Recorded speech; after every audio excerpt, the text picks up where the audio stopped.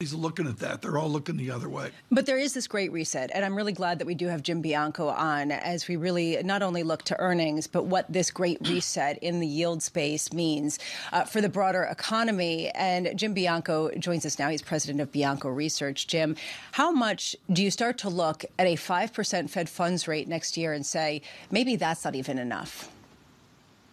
Oh, I think that could very well be the case. First of all, as historical example is the 2-year yield always peaks above whatever the terminal rate is.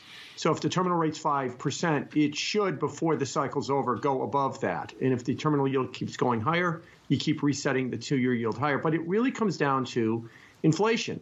Is it persistent? And let me be clear on persistent. Yes, there's signs it's peaked. And yes, there's signs that inflation is coming down. But if it stalls out around 3.5%, 3%, 4%, then these yields are appropriate. If it's on its way back to 2%, then these yields are too high. I do fall in the camp that we're probably going to see persistent inflation and that these yields are not all overdone, right. At least not yet. Jim Bianco, all of us have lived the John Taylor Great Moderation. It's been decades. You and I remember 14% annuities, 10% double-digit yields, on and on and on. We don't have a collective experience of going the other way.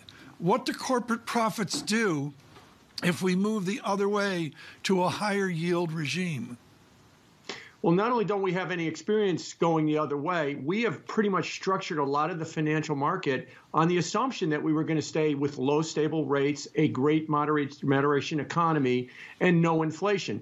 Liability-driven investing in the UK being the headline child right now, and there's probably more to come. I think that as we move forward, we're going to find that this is going to be an even tougher environment than people think. And I've been advocating something I've been advocated for a long time. This might be the return, to use the Wall Street term, alpha. This might be the return of stock pickers and bond pickers, as opposed to just buy an index and wait for it to go up. You have to pick individual companies that can survive this environment, because not all energy companies will do well, others will. And no one's really ready for that kind of environment because it's been so long since we've had to do it. Jim, you were 15 years old when you were at First Boston. I mean, it was a few years ago, to say the least. But the bottom line here is the overlay on that is transactions and combinations. I would suggest merger 2023 may be the headline. It could very well be, because with this new environment, there's going to be opportunities for companies to pick up other companies that are not positioned for it, and companies that will strengthen. You know, another Wall Street term is we're going to see the dispersion of returns be much wider than we've seen in the past. So it's not going to be enough to, just like I said, buy industrials. You got to figure out which industrials to buy. This is a big change from the last 20 years. I understand that there is this sort of bond stock picker bias right now because of the new regime change in both yields as well as just a broader economic shift. However, I've been really struck by what's going on in the high yield bond space. It has been so resilient. People seem to be saying companies are just doing fine. They have a lot of cash. This credit cycle is going to be a lot different and a lot less dramatic than previous ones. Do you agree? Well, I agree to some extent, because first of all, remember, the high yield space is largely a space of industrial companies, manufacturing companies, energy companies. Those are the companies that are doing well, where the stock market's more of a space of growth companies like technology companies. And when you get into the NASDAQ, unprofitable technology companies, those are the companies that are struggling. So that's definitely helping the high yield space. And the other thing is large nominal growth. When you have high inflation, these companies will see their bottom lines go up. Whether they can beat the inflation rates, another question, but at least their growth rates will continue higher. Nice analysis, Jim, but what does that mean for bonds? If I'm a bond person clipping coupons, folks, for those of you younger, scissors, Bianco sitting there with, the Electric Company of Chicago clipping a coupon.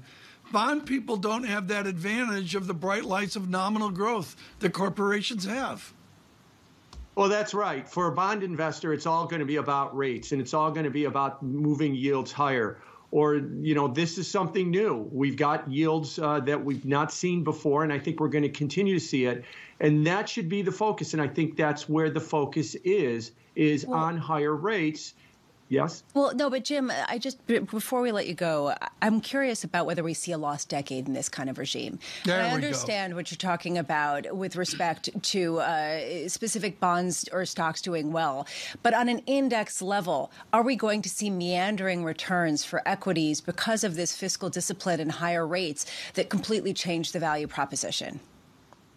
Yes, that's my fear, is that it's a post-pandemic economy that needs to change for the new world. You know, it's a work-from-home world. The supply chain still needs to have some work. We still need to figure out what we're going to do with China.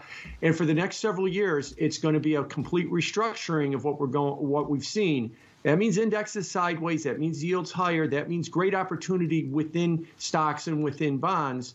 That, like I'm going to emphasize, that's not what it was in 2010 to 2019. So, yes, index is sideways, but there will be opportunities within it. Jim Bianco of Bianco Research, thank you so much. And I kind of want you to stay here for what's coming because I can